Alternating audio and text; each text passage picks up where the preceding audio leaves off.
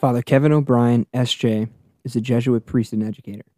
He has taught and served in the administration of several Jesuit universities, including Georgetown, Santa Clara, and St. Joseph's, and he is passionate about connecting his writing and teaching to the cause of environmental and social justice.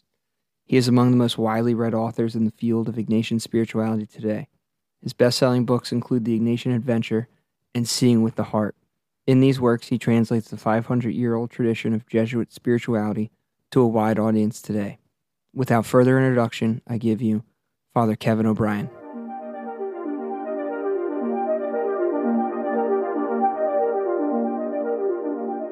So I guess, Father, just to sort of frame the conversation a bit, I'm working my way with a spiritual advisor through the Ignatian Adventure, your book, and it's sometimes referred to as the 19th Annotation. My understanding of it is that your book is sort of a step-by-step guide, I think, for the layperson, and you can correct that if you want. I think for the layperson, through the spiritual exercises of St. Ignatius of Loyola, who was the founder of the Jesuits. Some of the listeners will be familiar with him, and some won't. So maybe at some point, some general introduction to him would be great. But I guess my first question would be,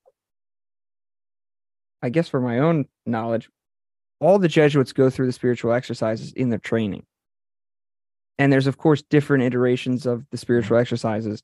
At what point did you feel, either going through the spiritual exercises or administering them, that you felt called to sort of write another version of it? Right. Yeah. Because I was sort of fascinated. It's such an undertaking when you read how many different links there are and allusions to Bible passages and how much thought would have gone into this. And of course, you probably benefited from other versions in the past, but I'm curious what would have inspired you to write your own version of this. Yeah. Well, thanks, Kevin. It's good to be here. I guess I would say that so the spiritual exercises are literally a set of exercises for the soul that St. Ignatius of Loyola, this 16th century Spaniard, developed in the course of his own conversion experience. So Ignatius was a nobleman. He was living the life at court, battles and romance and surrounded by wealth and privilege. And he was injured in battle. He had literally a cannonball went through his legs, and that caused him to convalesce for many months at home. And it was during that time of convalescence, he was about 30 years old. He started to think about his life and said, "Well, now wait a second. Is this what I really want? Sort of the life of court, riches, honor, titles, glory." His heart, he described, was being pulled in another direction. And what he was wise enough not to jump and say, "Oh, I'm now going to go do something different." He actually reflected and thought about it and took time away to really reflect on what was happening deep in his heart. And so the spirituality of St. Ignatius, he would later become a saint, who was the founder of the Jesuits, and I'm a Jesuit, is very much based on the desires of the heart, those deep desires of the heart. And he noticed that God was working and laboring within those deep desires of his heart. And he also noticed those things that were distracting him from that, those things that would get him off track. And so he ended up taking many months, reflecting on his life and developing these own exercises for himself that he would jot down and write down. And he found them so helpful that he started to offer these spiritual exercises for other people. And they were helpful to them. And so over the years, he put it together in a book. And this book, which would be called The Spiritual Exercises of St. Ignatius, are a collection of exercises which help people really do two things. Above all, grow closer to God. Because Ignatius had this experience of God working with him very personally and intimately, again, in the deep desires of his heart and, in the world outside of himself. And secondly, he found that these exercises were very helpful in helping him make decisions about his life, to be free of all the stuff that holds us back, so that as we can make better decisions about our life, so that we can live with greater faith and greater hope and greater love. And so he collected these exercises together in a manual, a prayer that would be called the Spiritual Exercises. And he was very wise because to make them adaptable. And throughout the spiritual exercises, adaptability and flexibility is critical. Throughout the exercises, as much as Ignatius sort of writes down specific guidelines, he always says, but you got to be flexible.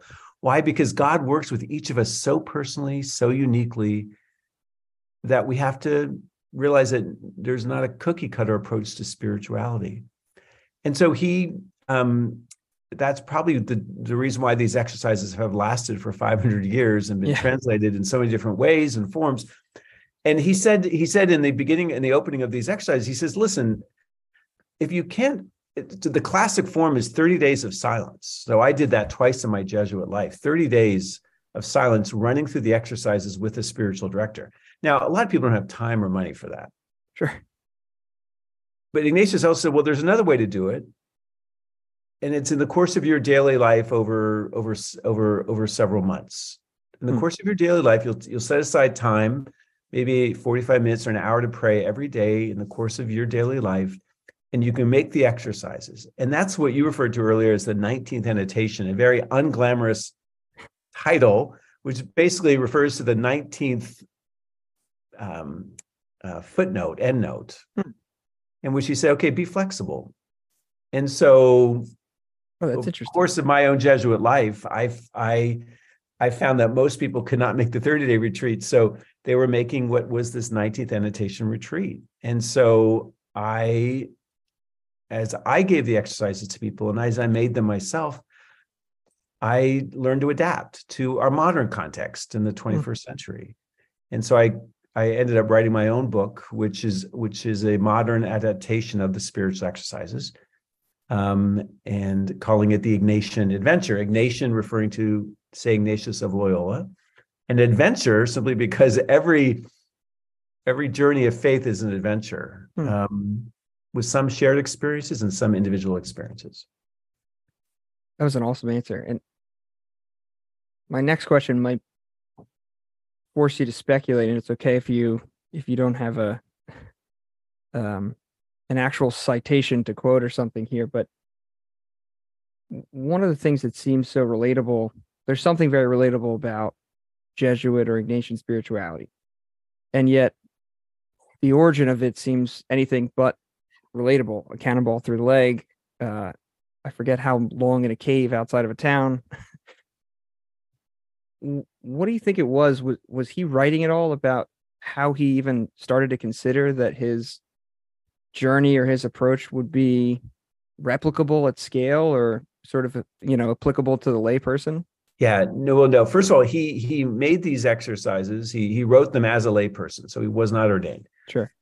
So that's important because he was writing just sort of. He was writing in the 1500s, but just as a layperson. And he never, I think, he never wrote them down in order to develop this retreat that would last 500 years, sure. Right? He ended up having this personal experience, and like many of us journal, he just journaled and sort of wrote down what was happening. And then in all of his writings, we have about 8,000 letters that he wrote, which is a lot. If you're an historian, that is a lot of letters. And we have about 8,000 letters of his. And the phrase that most often appears in his letters is to help souls, to help people. It sounds very basic, but it's sort of like he said, anything I do, anything. Eventually, when he founded the Jesuits, a religious order of like-minded men, he said, our job is to help souls, to help people. And what he found is as he took these notes from his own life, he offered these exercises to other people, he realized that they were helpful to them. So he said, well, like you said, I guess you used the word scale. He started to scale up, going, well, if it's helpful to me, it's helpful to other people. Maybe if I wrote them down, and if they could be printed. Now we're about 100 years from the invention of the printing press. That was very helpful here. As it was printed from his original Spanish into Latin, it was able to be spread and shared. So I think it happened. I think for him it was the unfolding very gradually. And you referred, like, where was he doing most of this writing? he started to write down these exercises. He was, spent a lot of time in this town called Manresa, which was a town not far from his family home or castle. But he went down to that town of Manresa, and he spent about a year there. He had a spiritual director, again, someone to talk to about his spiritual life. He worked with the poor, and he spent a lot of time alone, including in this cave, which you can still visit today. So while he didn't spend a year in a cave, he spent a lot of time there, and that's where he found that the solitude was helpful for him to discern the different movements of his heart. Interesting. So about 10 years later, he would end up sort of publishing this thing, and it's began translated into over 500 years, translated into multiple languages, and my book is just one adaptation of them, trying to take the original exercises, which I'm faithful to, but trying to apply them in our setting, which he would welcome, because again, key to the exercises is adaptation. It's the first time I've ever heard reference to it, but who was his director? Of course, I don't know if that would have been the language that was used. It might have been, and that might be where we get it from. But who was his spiritual mentor there? Yeah, he had. I forget his exact name, but yeah, they wouldn't use the word director, but his spiritual guide, his confessor. He met with someone regularly, which was very helpful. I think just in the spiritual life, it's helpful to talk to someone about your spiritual life, because for any of us who have these experiences that are deeply personal, spiritual, emotional, sometimes it's hard to make sense of them, and articulating them either in journal form, in writing, or talking to another person can be very, very helpful. So, and I think he found that. So he suggested that we find a spiritual guide. Now, today there are ways to find spiritual guides who are trained to do that, but many of us can't do that or don't have the time. So what I suggest in the book is at least find, a friend or companion, someone you trust, a wise guide, to help you, just to have someone to listen to you and to talk about what's happening. Because only when we try to put words on it does it start to make sense. Because again, we're talking about the deep movements of our hearts, and the deep movements away from, greater faith, hope, and love. And so trying to articulate those, it's hard because it's so personal. So even fumbling for words and trying to articulate it helps us understand those ideas. In your own experience, just to give me a sense for this next question, what would be the percentage of people that you administer the exercises to, or have administered the exercises to, layperson to Jesuit or Jesuit in training? So I think for the 19th Annotation Retreat, this retreat in your daily life, which, as I've laid it out, is about 8 months. So it's sort of you're praying every day over the course of 8 months, mostly lay people. Jesuits, again, because of the commitments we've made, we can make, every Jesuit makes a week-long silent retreat every year, sort of as a mini version of the exercises. And again, twice in our lives, we make a 30-day retreat. But the 19th Annotation Retreat is particularly suited for lay people, again, who have families, who are working, who don't have the time to set aside to spend 30 days away. So, and again, even a lot of people have weekend experiences or retreats over 5 days. Those are little mini versions of the exercises, which are great and very, very helpful. What is the rhythm to that? I know the first 30-day retreat happens at the very beginning of a Jesuit journey. Where does that second 30-day retreat? After they're ordained, before the Jesuit professes final vows. So we profess vows early in our Jesuit life after 2 years of training, and then later we profess final vows, sort of a recommitment, a deepening commitment as a Jesuit after we're ordained for a few years. So you're doing both 30-day retreats, and how many years total is that? I mean, it all depends on the person. For me, there was about 15 years separating those retreats. Oh, wow. Jesuit training is very long. I mean, it's 10 to 12 years before we are ordained for Jesuits who get ordained. And then 5 years later, I did the retreat again. So and it was very different because I was in a different stage of my life, and that's the joy of the exercises or any spiritual life is, you're praying in the midst of your life. God is found in what is real, and so it's not like everything we pray about is connected to our life, our real life, because God is connected to our real life, right? So that's why I recently was like, when I was praying,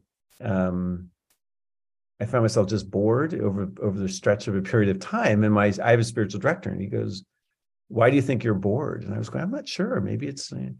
He goes, "Well, are you praying about your real life?" And I go, "No, I hadn't been. I really wasn't praying enough about like what was happening in my life. I was separating it." And certainly you could pray over scripture, and there's different ways of praying, which are very, very helpful. But there were things in my life I needed to tend to that I just was not bringing to my prayer. And that's the joy of this retreat in everyday life with the exercises, is that it's stereo. Like you've got the exercises in one ear and your real life in the other ear, and you're like trying to bring them into conversation with each other, right? Into balance with each other. And it's wonderful because the Ignatian spirituality is very, very practical, and the whole idea is to help us again make concrete decisions in our life, and to grow in faith, hope, and love. And again, for who I am, so and who you are, and we're two different people. So the retreat, there are many commonalities, but how God moves us might be very different because we're different people. I love the image of the stereo sound. That was cool. Yeah. And your book is full of really neat ways of thinking about not only the exercises writ large, but different parts of them. I want to get to a few at some point. I asked you earlier to sort of split lay people and Jesuits in training, and you said that the majority of people that are working through this book or working through this book with you are lay people. I joke with my director, Steve Sorovic, all the time. I was a person who sort of grew up culturally Catholic enough to maybe want to go to a Bible study, but culturally Catholic enough to not understand what was going on there, and I think the way people spoke there was very strange, and people talking about where they saw Jesus in their life seemed very strange to me. And yet there's something about the spiritual exercises that seem very inviting to people like that. Call them whatever you want. Maybe I could have called myself at the time a lukewarm Catholic or something like that. And yet the book is full of all of that language, picturing yourself with Jesus, picturing these incredibly capital R religious things. What do you think it is about the spiritual exercise that seem sort of traditional in one regard, but also inviting to people outside of maybe maybe a tradition of thinking like that or speaking like that? I find myself working through this book just amazed that I am suddenly in a place where I'm okay thinking through those things. They don't feel as jarring as maybe if you caught me a few years earlier and forced me to think about some of those things. Right. I mean, one of Ignatius insisted that as he wrote, we must go in their door so they can come out ours. Basically, what we would say, you meet people where they're at. And so if someone who's not grown up religious, who might just be a culturally religious person, it's like throwing all this religious language at them is not going to be helpful. Sure. And my goal whenever I meet with people, either for spiritual counseling or leading them through an extended retreat, is I'm not trying to make them anything. I want my only goal is to help them grow closer to God, to understand who God is for them, and how God is calling them. I've got no agenda. My only agenda is to be. Ignatius actually advised in one of these introductory notes, note number 15. Basically said the director has to be very careful not to get in the way. Just don't get in the way. You can point and you can point this way or that way. You can nudge, but don't get in the way of how God is working with each person. So that's the premise: is God works with each of us. How we name that God, where we are with God, I consider that sacred, and I just want to reverence that with those I meet with. So I think that's the fundamental starting point with anyone that I speak to about matters of religion. But I think I can say that these exercises, I have offered them to people who are not Catholics, certainly.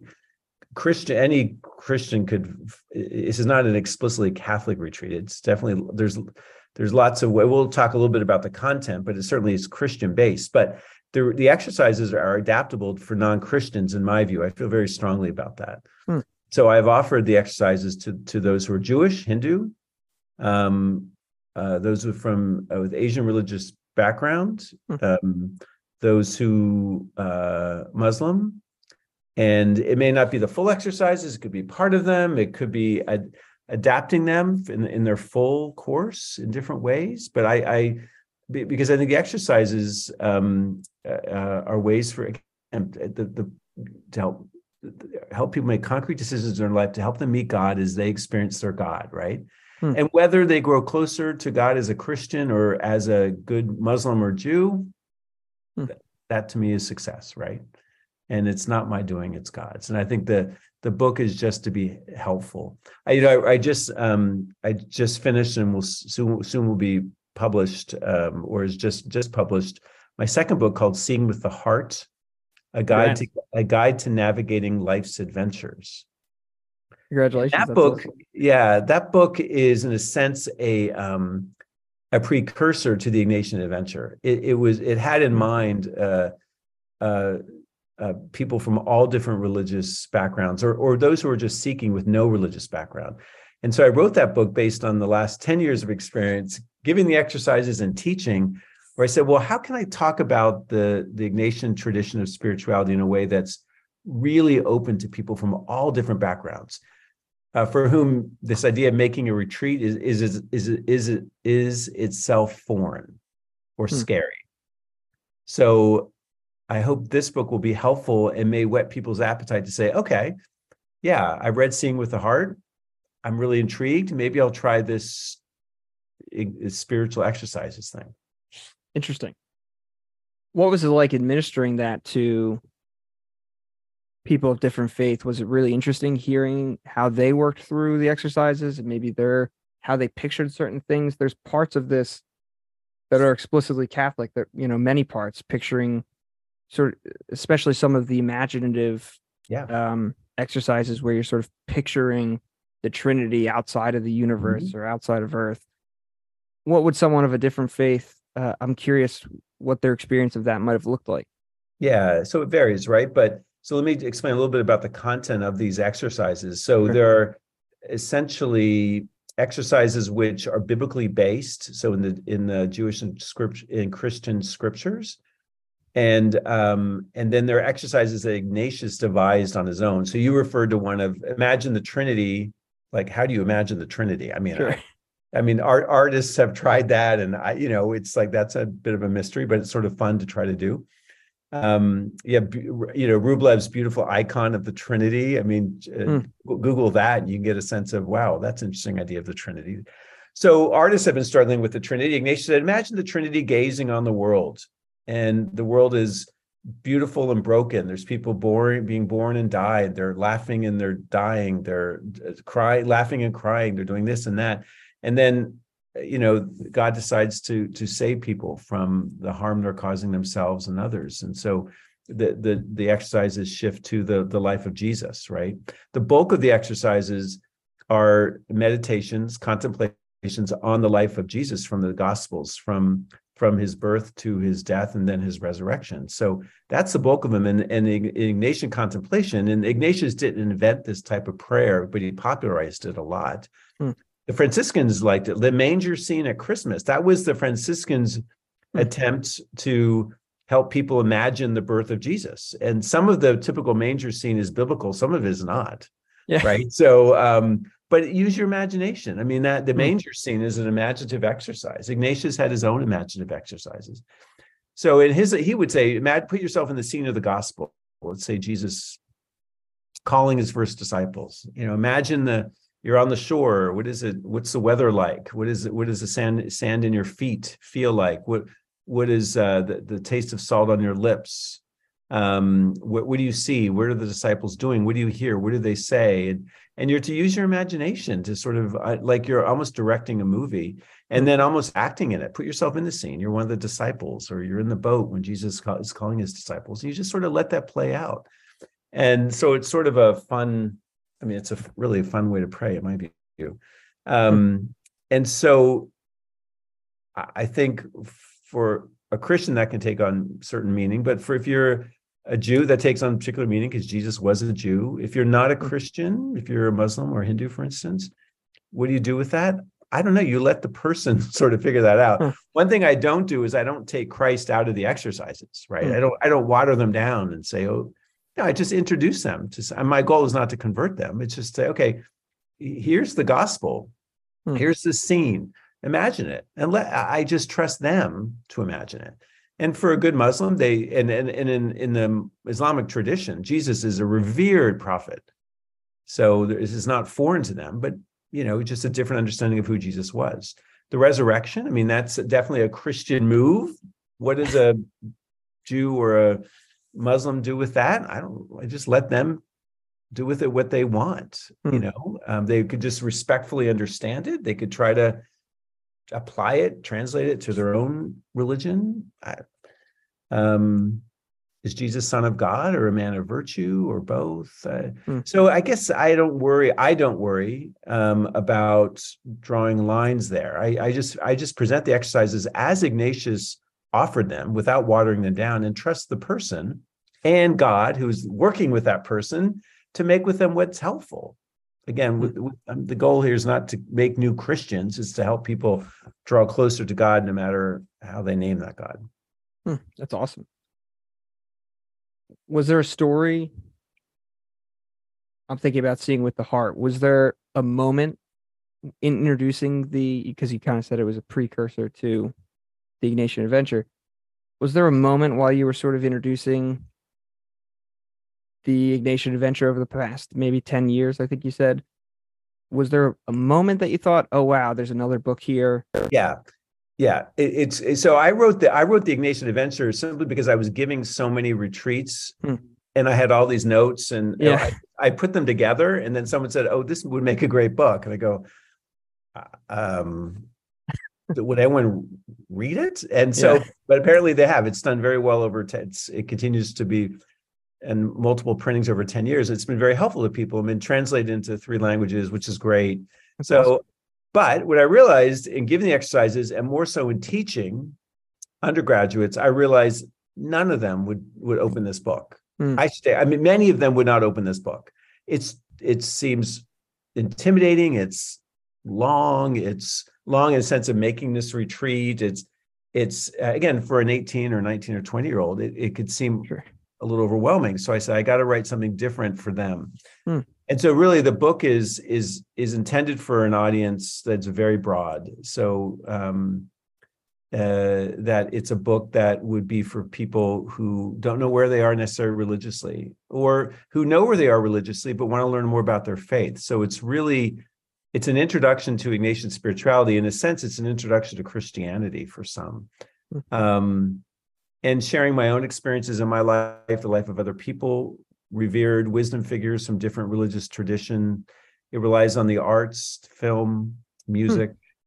As ways of saying, okay, this is what Ignatius was getting at 500 years ago. So Seeing with the Heart comes from The Little Prince, which is just a wonderful book. Sure. Hopefully everyone who's listening has read it. Reread it if you haven't as an adult. And there's that scene in The Little Prince where the fox is talking to the little prince, and the little fox says, it is only with the heart that one sees rightly. What is essential is invisible to the eyes. And so that's really captures to me a lot about Ignatian spirituality, which is a spirituality of the heart, that God works with us through our deep desires, our passions, from the deepest sense of who we are, and that we need to learn to see not just, with our 5 senses, but also with our heart. Because I think that's where we get in touch with transcendence beyond the material and physical. That's fascinating. I had a follow-up question, but then you lost me with the Little Prince. I started remembering that story. It's a great little story. Yeah. I'm going to come back. I'm sure that that question will come back to me, but I wanted to ask a question, and I'm sure there's a little bit of this in both. Oh, I remember my question. Thank goodness.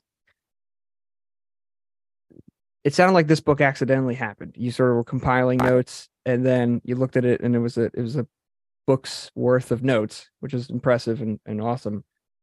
Where this book seems like it was a little bit more intentional. You went Yeah. into it with the intention of writing a book.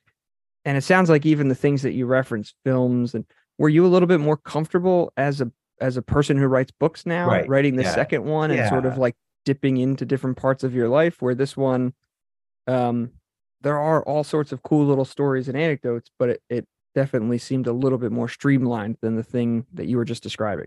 Yeah, no, I definitely became more comfortable as a writer. And this book was more intentional because it came from a class I taught. Hmm. And so I think there was much more. I just intended to um, write it. It just took a long time to write. I finally had a sabbatical, which allowed me to do it full time Hmm. for 9 months. So that's how I was able to finally get it out. But because this type of book required a lot more um, time and research and is the number of sources I relied on. So it took, so yeah, in one sense I get it. Yeah, much more intentional, Hmm. but helpful because it really brought. I mean, I taught the course for 8 or 9 years, and I think that it was a at the opening I thanked the students who helped write the book because Hmm. they really helped me. Their questions and their contributions in class over those years really helped me give life to that book, which I hope will be helpful to people. Oh, that's awesome. That's awesome. I'm curious, something that kept coming up for me while I was reading my way through this, and I'm sure, as I said, there's has to be some of this in Seeing with the Heart, if it is an introduction to this, is this relationship between discernment or sort of trying to figure out the different movements of your life and where God might be calling you, and solitude. Um, of Hmm. course, the practice itself is sort of based off of him, St. Ignatius, sort of going off by himself and thinking through some of these things.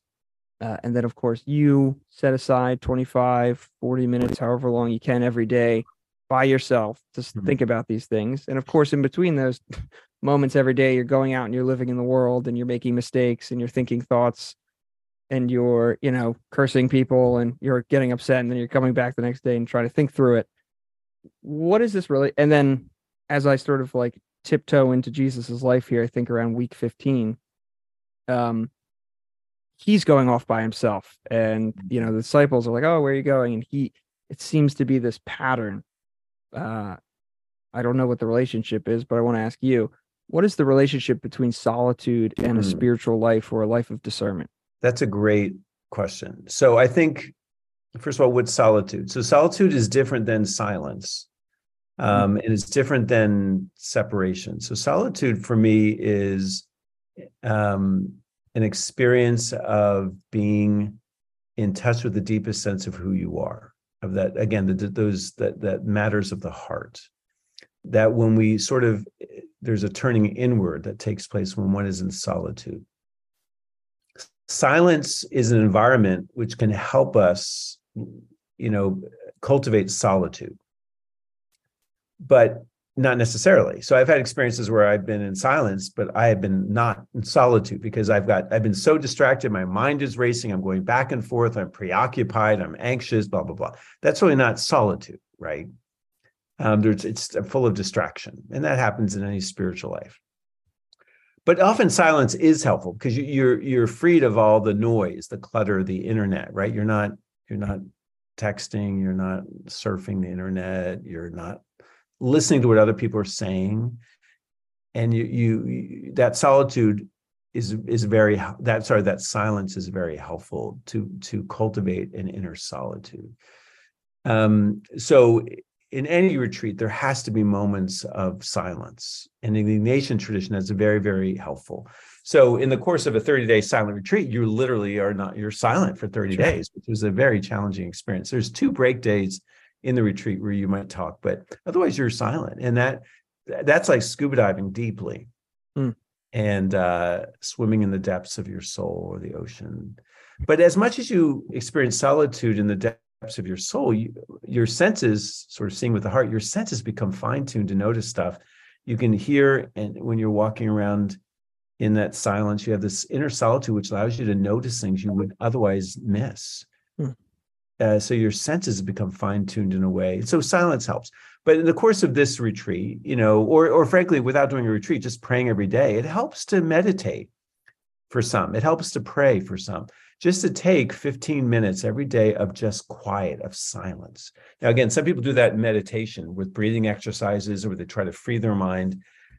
Other people can, sit quietly and read scripture, or there's so many different ways of praying we could talk about another time. But taking that time away every day is really, really helpful, because that silence helps free us from distractions, where we can start to cultivate a habit of solitude. So in the book, I describe an experience of finding God on the D train from the Bronx to from Manhattan to the Bronx. It was a subway when I lived in New York, and I was surrounded by people in a packed subway car, surrounded.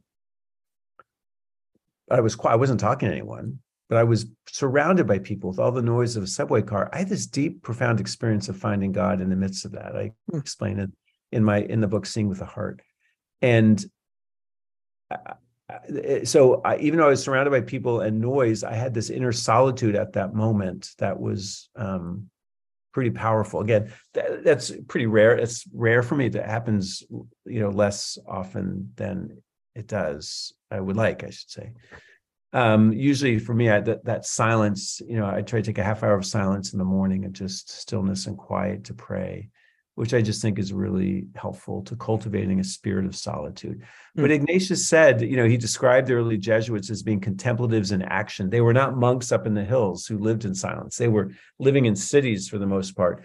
And the early Jesuits said, people would ask, are you monks? And they go, well, no, we're not monks. We're contemplatives in action. We have these moments of quiet during the day, but yet we live and work in the midst of the world, and we try to bring that spirit of quiet, of prayer, to our work, and we try to bring our work to our prayer. So there's this beautiful chemistry between the two. That's the goal. It's hard sometimes. It doesn't work all the time, because that's a hard thing to do, right? To pray as you work, to work as you pray. But with practice, and that's really what it is. With exercise, with spiritual exercises, it does get easier. You really piqued my interest with that little episode on the train, and I'm really curious to read through that in your new book. And this might be really difficult for you to explain, and it might be that your answer is just I have to go read the book, which I'm fine with. Was there anything about that experience on the train that you had other intimations of in your prayer life, or in that solitude and in that silence, not in the train? Was there any? Not. I'm not sure even actually. No, I just say only that, like, you see, God, or what we would call grace, is everywhere. And Sure. The thing is, it's not that God is playing hide and seek. God is everywhere in all things, Ignatius would say. And our goal is to fine-tune our spiritual senses to notice. Sure.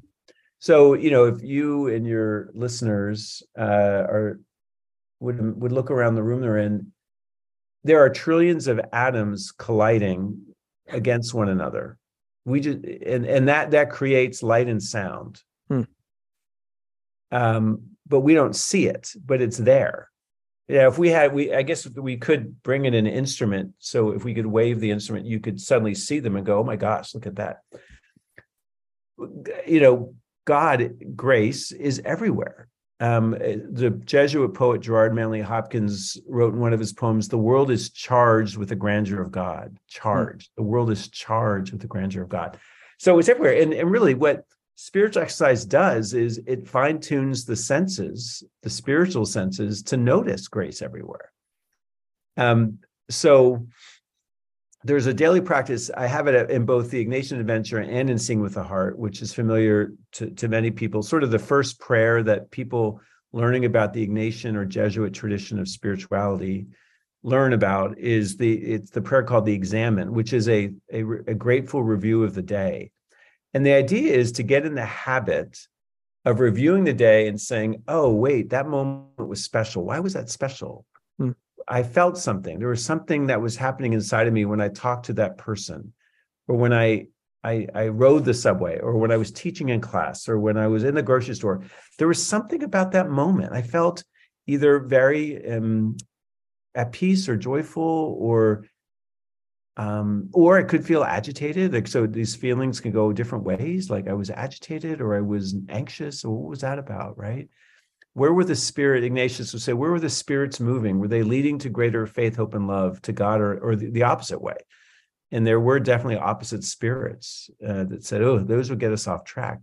And if we get in the habit of reviewing every day our interior life, the different movements of our soul, Ignatius called them, these different movements, then we just keep getting the habit where, as we're going through the day, we get better at noticing them when they're right in front of us. Instead of in hindsight, go, oh yeah, gosh, I really felt God present. When I say God present, I mean, use what word you want. I mean, any encounter with truth, beauty, or goodness is an encounter with the divine. Sometimes the language, I talk about this in Seeing with the Heart. Sometimes the language God gets in the way because we have piled all this stuff on the word God that sometimes is not helpful to people. It can be alienating to people depending on what that word means or has been told it means.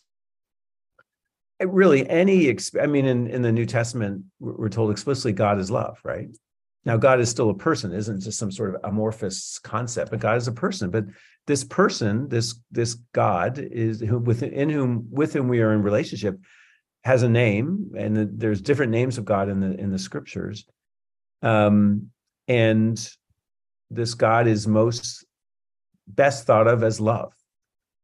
So any approach to love, any approach to truth or beauty, in my view, or goodness, is an encounter with the divine, and we just get better at noticing it. What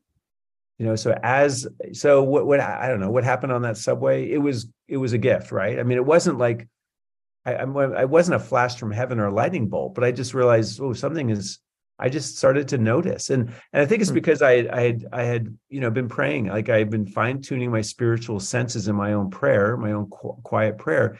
That when I was put in this situation that was happening every day, I rode the subway, I finally noticed.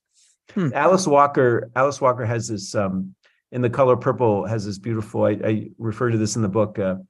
This beautiful where the title of the book comes. She writes two of the central female characters are walking through a field in spring, and the older says to the younger, I think it pisses God off to walk by the color purple in a field and not notice. Right? I think it pisses God off to walk by the color purple in a field and not notice, which I think is God isn't like angry. He's like, oh, haven't you noticed? I've been sending you the color purple for years. I just want you to notice it, because I think God wants us to enjoy what God has given us. I didn't know that's where that title came from. That's a cool story. And definitely aligns with the exercises in a really interesting way. What do you say to somebody who's a little intimidated? Here you have a priest of however many years who has been fine-tuning his senses and then has this experience, this sort of a high point on this subway of sort of noticing the grace of God, so to say. What do you say to someone who's like, oh man, like you have to work that hard to I feel such a long way off from that. No, I think it's less about working hard and more about being open. I think sometimes we work too hard. We turn spirituality into athleticism, or there's this ancient heresy in the church. Pope Francis talks about this, called Pelagianism, and he warns against spiritual Pelagianism, which is basically like, oh, if I work hard enough, I will earn love. I will earn God's attention. I will earn holiness. And that's steeped in our culture, which is all fixed on workaholism and perfectionism and beating other people in competition and being number one. And I think actually the spiritual life teaches you to let go more than do more. Interesting. So I think that's where I would say I think I was probably getting in the way by working too hard. Now, again, there's a discipline required. I think there's maintaining your health. You need athletic discipline. You need to exercise every day, right? So that's a good thing. You don't want to not do that, but that physical exercise allows you to live and breathe and move better. Same with prayer. Just don't turn it into a cause and effect thing. Just, it's a relationship. It's like, imagine if you have a partner and you go home after work and you say, oh, here's my 30 minutes with my partner, and this will allow me then to get this. If you turn your relationships into productivity or outcomes focused, those relationships will atrophy. It's really just about being with the person that matters. And it's just being with God in prayer. And again, there's different ways of praying. The Ignatian way is just one way. Just being with God that way, you learn to be in relationship where that, again, going back to sort of that sense of solitude, that you just become, God works on your soul where you just become more open or receptive to all that God gives you. So again, this is not lightning bolts from heaven. I was on a subway, right? And then I got off the subway and I went on with my life. I didn't I knew it was special. I just didn't it wasn't it was ordinary. But that's the whole point. That's awesome. I might be reading into this too much. Is there part of the second book's title that is in response to the first? You sort of said, it's not a workout, and yet it's called the Ignatian.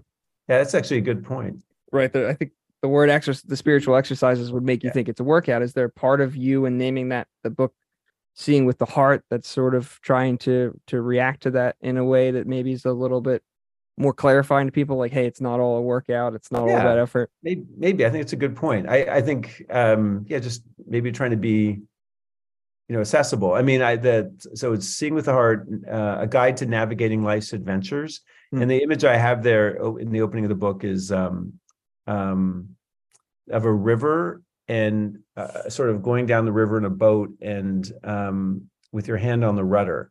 And the idea is that you got to let the river take you, but with your hand gently on the rudder, because otherwise you'll crash into the shore, right? Sure. Or the rocks. So you need a rudder. So you got to have direction. You got to have some focus. There has to be some discipline, but only to cooperate with the flow of the river. So that's really what the spiritual life is, in relationships with people that you love in your life. When you're working too hard, but every relationship needs work. You need to set aside time, and you need to do stuff for each other, and you need to so there's discipline in relationships. But if a relationship is all about work, I mean, there's something off in that relationship. So you're really trying to do both. You gently keep your hand on the rudder, but you go with the flow of the river. Maybe it's the last question, unless it's not a good question, then you can let me get another one. Was there something, I'm curious, as you work your way through the 19th Annotation or the Ignatian Adventure, there's a lot of sort of imagining yourself being there for certain things, profound events. And I'm sure as a Jesuit, you're also prone to sort of thinking about yourself there through profound events in Ignatius's life, maybe in the cave or the cannonball scene, or proposing the order itself. I'm sure that would be profound to look back on, being a Jesuit 500 years later. And as I'm reading through now the Ignatian Adventure, there seem to be these very Ignatian analogies. The discernment of the spirits, for example, and the water falling on rock versus falling on a sponge. I'm really curious, in your experience of writing these books, and that example of the river, has there been anything about writing those books and coming up with your own analogies and thinking about what are the analogies that are going to really stick and make people think about these things? Was there anything about that experience that made you, maybe for the first time or in a different way, relate to Ignatius's life and maybe his Mm, challenge of coming up with analogies, and how do I get these things to people in a way right. that's sticky? Right.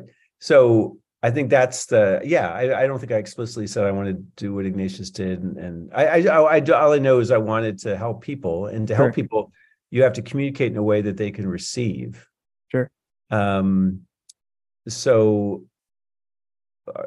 the way we communicate, but, and again, the reason I wrote the Ignatian Adventure was I was communicating the spiritual exercises in a way people today could understand. Now, in my own book, I repeat parts of Ignatius's words verbatim translated into English, but I do lots of interpretation and extrapolation from them. So I think for me, the using analogy and extrapolation, I think, is just what we have to do to make concepts from 500 years ago intelligible and meaningful. But also there's a larger theological question here, not question, but a assumption, is that we're talking about God who is beyond concepts and words. I've often talked about, however you name your God. God is just a 3 letters on a page, that word God, but it's layered with meaning. People have this experience of God, like an experience of love. If I told you, Kevin, oh, tell me about an experience of love, and you might fumble for words, which would sure. be good, because love is so like, whoa. And then you could start to find some words and describe this or that. Or, you look at these, these greeting cards people give to express their love. I said, well, that's good, but it's never enough. Sure. Right? Poetry, all of Shakespeare's sonnets will never be enough to capture what love is about. So I think analogy and illustration example is just a realization that nothing we say, no word or concept or story or image, will be enough to capture who God is, who is, a mystery. And what Karl Rahner, a great Jesuit theologian, said is God is holy mystery. God is this mystery above and beyond us, not a mystery like a CSI episode where you need to figure it out in 45 minutes. Like, Sure. oh, put the pieces together like a puzzle. That's not the mystery that Rahner speaks about. The mystery here is a mystery more like love. It's something real that's sort of calling us to find out what's happening, but yet you never exhaust the mystery. And it's like love. You keep that notion, falling in love is such a wonderful falling. It's such a wonderful image, falling in love.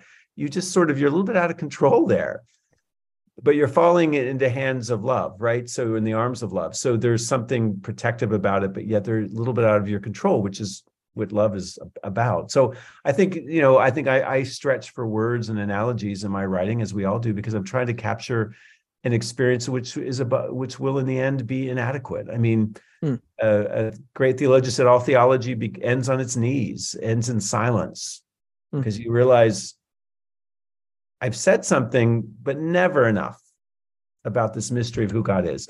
And my hope in what I write and how I might preach or whatever, or teach, will just help people understand that God is real in their life, that God cares about them, that God is calling us all to something greater, not in the sense of doing more, but becoming more of who we're called to be. And that's just a very good thing, and an adventure. That's why the word adventure appears in the titles of both of my books. It's sort of, an adventure is great because it's enticing and alluring and a little bit scary, but it's headed in some direction.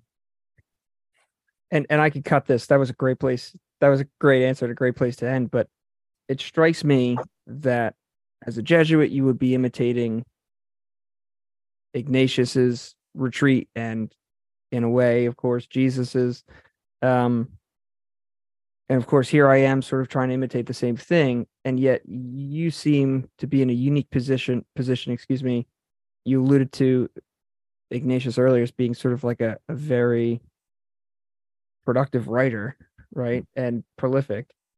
And yet you strike me as being sort of in a unique position to maybe relate to that now that you're writing and trying to think about how, okay, maybe it does end on its knees, but I'm trying to sort of put it into words. And I'm wondering if that has broadened your idea of maybe who Ignatius was now, sort of being able to look at him as a writer, and you yourself sort of struggling in that task.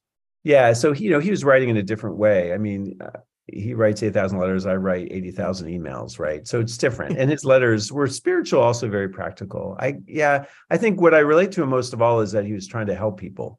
I mean, that notion to help souls really, that drives me, right? So the motto of the Jesuits, as you know, is Ad Majorem Dei Gloriam, the AMDG, which we find in so many of our schools, for the greater glory of God. But what does that mean? The greater glory of God is the Saint Irenaeus wrote in the 2nd or 3rd century. The glory of God is the human person fully alive, right? So anytime we give glory to God by becoming who God calls us to be and helping others to do the same. So I think that's where I connect most of all with Ignatius.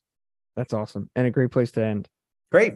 Thank you so much for your time. I'm happy to just cut the recording if you want to hang back for a second so I can thank you offline here.